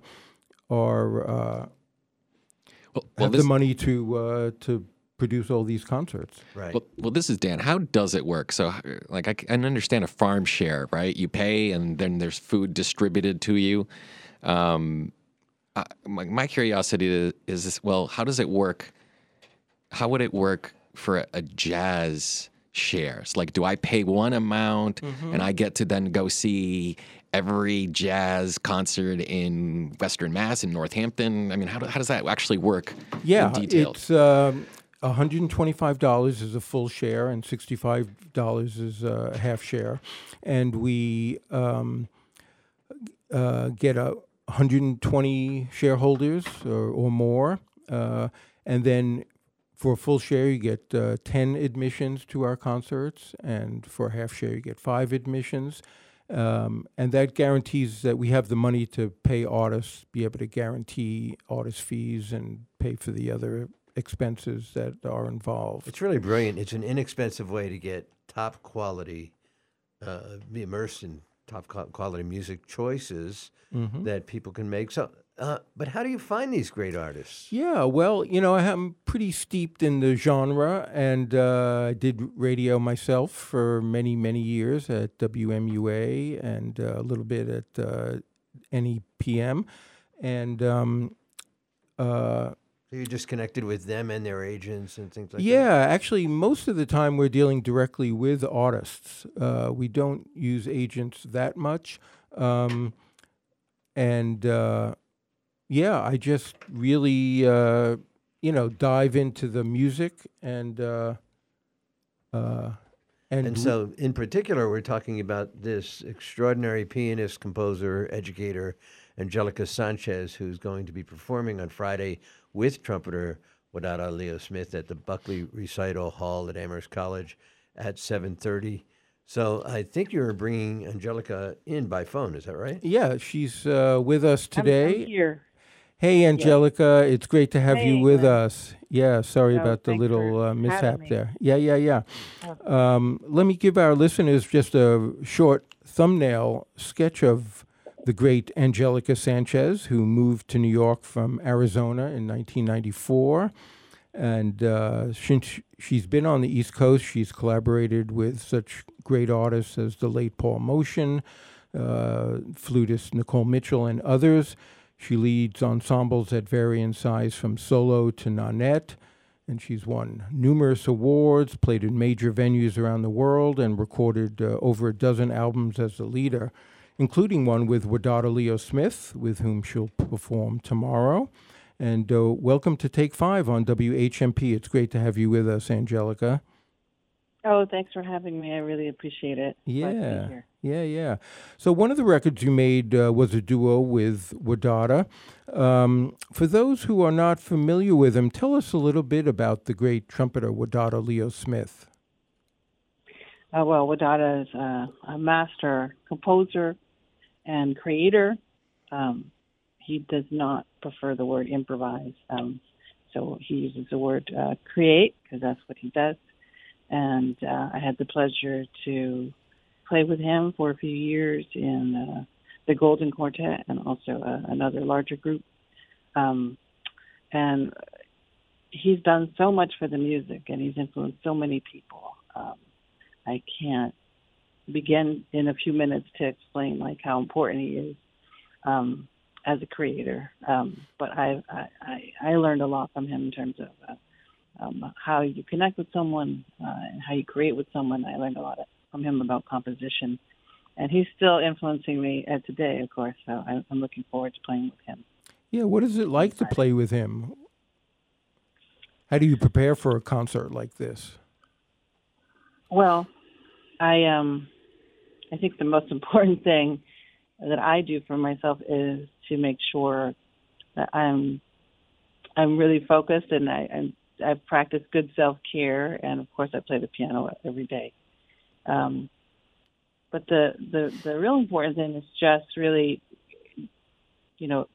preparing myself to be in the moment with him, and not have any expectation as to what's going to happen, right? And just have that sort of courage and mindfulness to be in the music, in the moment with him, right? And not necessarily practice this idea of reactionary playing, right?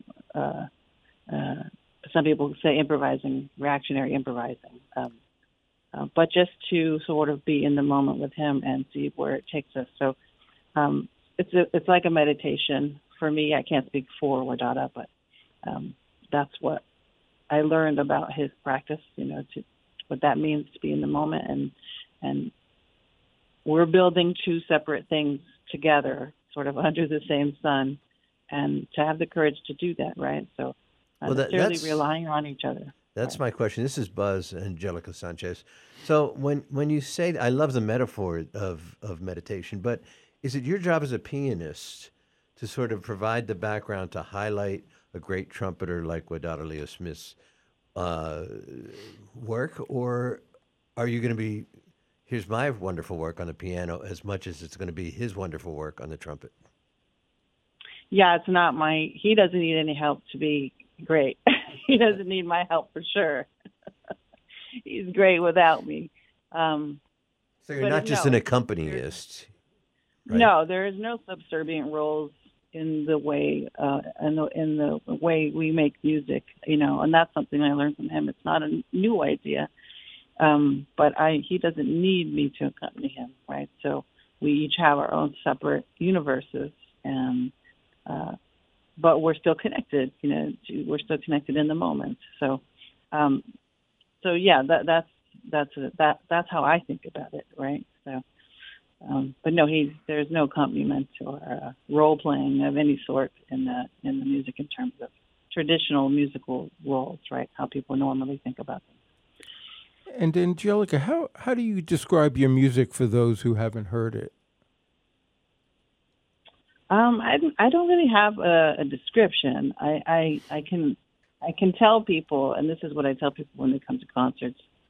I don't know what's going to happen. I don't know if it's going to be good or bad, but I can promise you that I'll take you on a journey, and I just ask people to sit in the seat and be non-judgmental and try to enjoy that journey, right? So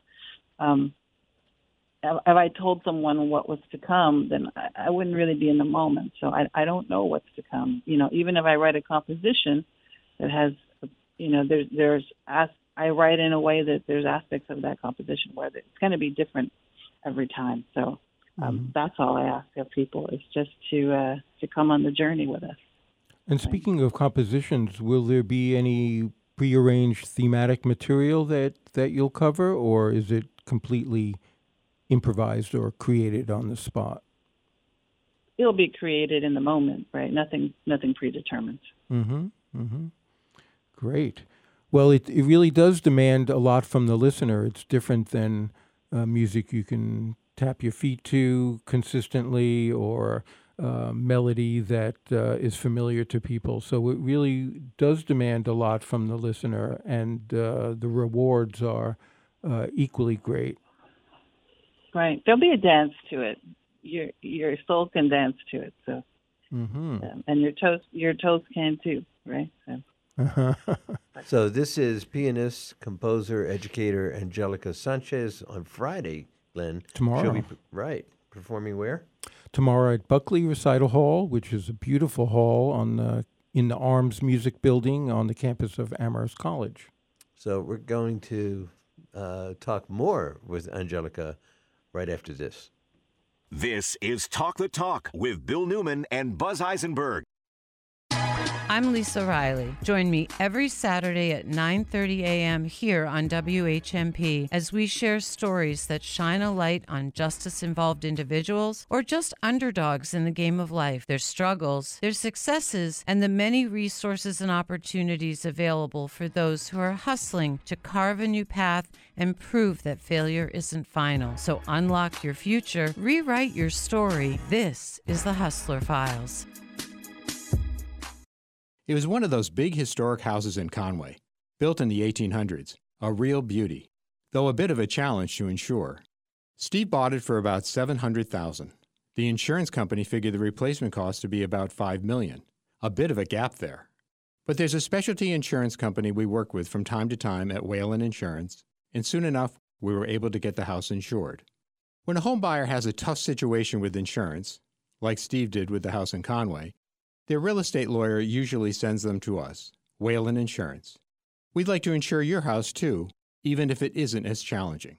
We'll get you every discount available, and more importantly, if you ever need help or have a claim, you won't be calling a 1-800 number and entering your policy on the dial pad, because at Whalen Insurance, we answer the phone. Whalen Insurance. Local people, local service, local insurance. In partnership with Mafre Insurance.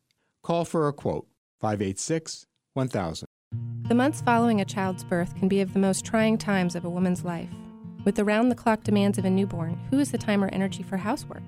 Hi, I'm Amy Love from Green Love Eco Cleaning, and I'd love to put my team of eco-friendly cleaners to work for you.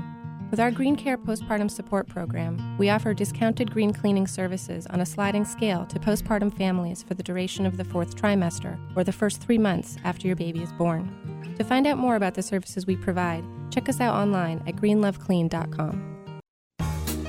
Hi, I'm Misty Lyons, Assistant Vice President and Mortgage Officer at Greenfield Savings Bank. And I'm Mary Pomeroy, Assistant Vice President and Mortgage Officer at Greenfield Savings Bank. If you're in the market for a new home in Hampshire County, call us. We can help you find the best way home with exceptional service, great rates, and pre-qualification for your GSB mortgage. We can help you choose the right mortgage for your home. That's why more and more residents in Hampshire County bank with us. Stop into any of our offices or apply online. Or call us at 413-775-8200. That's 413-775-8200. And find out how great local banking can be. Greenfield Savings Bank, helping more and more Hampshire County residents find the best way home. Go to greenfieldsavings.com for full details. Member FDIC, member DIF, equal housing lender. You're listening to Talk the Talk with Bill Newman and Buzz Eisenberg, WHMP. And it's Glenn Siegel back with Angelica Sanchez, who is performing tomorrow at Buckley Recital Hall, Amherst College, at 7:30 p.m. You can get advance tickets at www.jazzshares.org. She'll be in performance with the great trumpeter Wadada Leo Smith, who's 81 years old.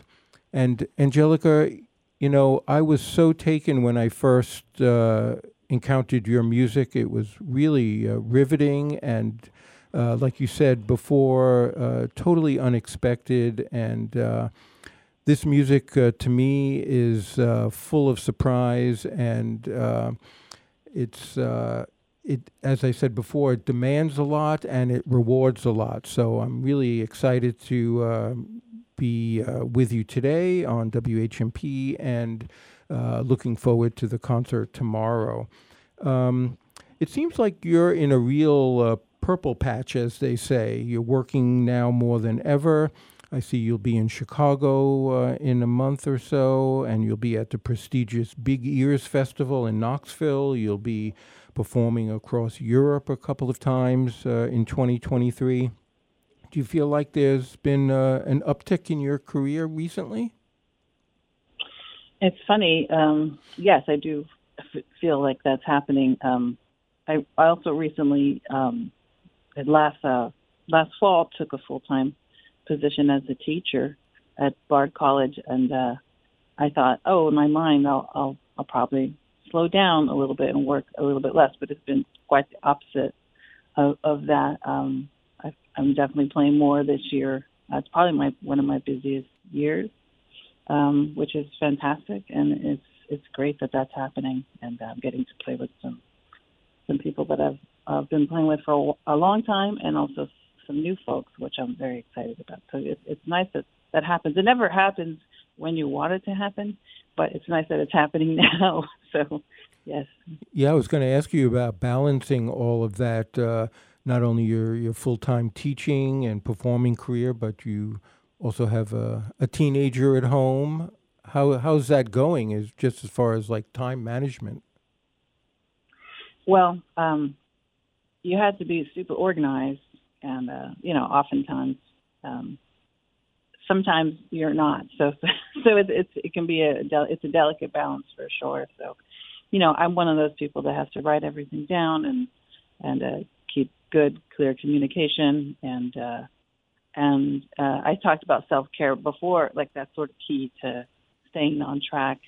You know, like I watch what I eat and what I do and what time I go to bed. All those things that nobody likes to talk about become hyper important when you have a schedule that sort of pushes you to your human limits, right? So all those things kind of have to stay in check. Yeah, I make mistakes sometimes, but I try to keep all those things very organized. But my son, he just turned 18, and he's doing well. He's struggled a little bit with my schedule, but he's doing quite well.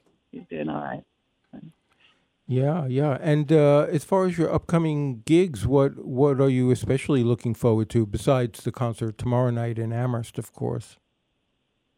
Oh, well, I've played for years with this the trumpet player Rob Mazurek, right? Those concerts in Chicago that are coming up in. Sorry, I have to look. They're coming up at the end of March. I'll also have a concert in Chicago at the Hungry Brain with Tamika Reed. That'll be great. She also plays with Rob Mazurek. So we're like this little family of people. In April, I'm playing with Terry Janor. We in her group and also in duo. And Terry's lives in Northfield, Massachusetts, and was a guest on this show a few weeks ago. So we're looking forward to that ensemble. I'll also be this summer. I'll mention it because it's his school, and that's in September with. Here, let me pull it up. I'm sorry. That's okay. I'm just wondering, yeah, you have Angelica, in the couple minutes that we have left, when you're collaborating, especially as a composer with another composer, how do you choose what it is you're going to play? You mean if we're playing like through composed music? Yeah, whether you're going to go just the creative route, if you're going to play your own music, how do you two people who are great artists choose what to play during a performance? I mean, in some of these groups that I play with, I'm a side person, so the leader will decide. But if it's a duo like with Terry, it's her project, so she'll decide. But in some of these collectives that I'm in, like I play with Tom Rainey and Tony Malaby in that collective, we don't decide. We just sit down and start playing, right? So every group's a little bit different, I'll usually go ahead. Sorry. No. I just think that concept is foreign to a lot of people who listen to music. It's like you just sit down and start playing. Well, what if how does that work? It seems I think to the lay listener, it's kind of mind-boggling that there's no prearranged starting and stopping time. I'm so envious of that. Yeah. Oh, really? Well, yeah, I did that an you can do interview that. Not so long ago, and they asked me about this recording that we made last year with Tom Rainey and Tony Malaby. It's called Wapango. And he said, "Tell me about the compositions on the record." I said, "We didn't decide anything. We just sat down and started playing. But we have 25 years of history playing with each other, and we know each other quite well. So we're making these spontaneous compositions, in the moment. And it's all about listening, right? It's like how good a listener are you? How deep can you go? There's that concept, deep listening, that Pauline Oliveris. Well, how deep can you created. go? Unfortunately, we're going to have to Yeah. leave it there. It's a great place to leave it, Glenn Siegel. Mm-hmm. Okay. How deep can you go? So the performance is, one more time, Tomorrow evening, 7:30 p.m. at Buckley Recital Hall in the Arms Music Building on the campus of Amherst College, 53 College Street. You can get tickets at the door. You can also get advance tickets at www.jazzshares.org. And once again, it's Angelica Sanchez on the piano and the extraordinary trumpeter, Wadada Leo Smith. It sounds like a great concert. It'll be an adventure. Angelica, thank you for joining us. Everybody, thank you for joining us on Talk to Talk. Remember, we all should be also walking the walk.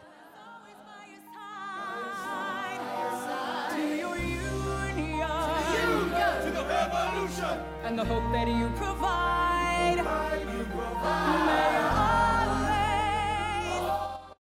always When it's happening here in the Valley, we're talking about it. Voting, as well as early voting, is the way to go. It shows that we trust the voters. They know why they need an early ballot. They know why they need an absentee ballot. It's not up to government to decide if it's a legitimate reason or not. The voters should get to choose. So this, I think, is a huge advance. 1015, 1400, and 1240. We are the Valley. We are WHMP.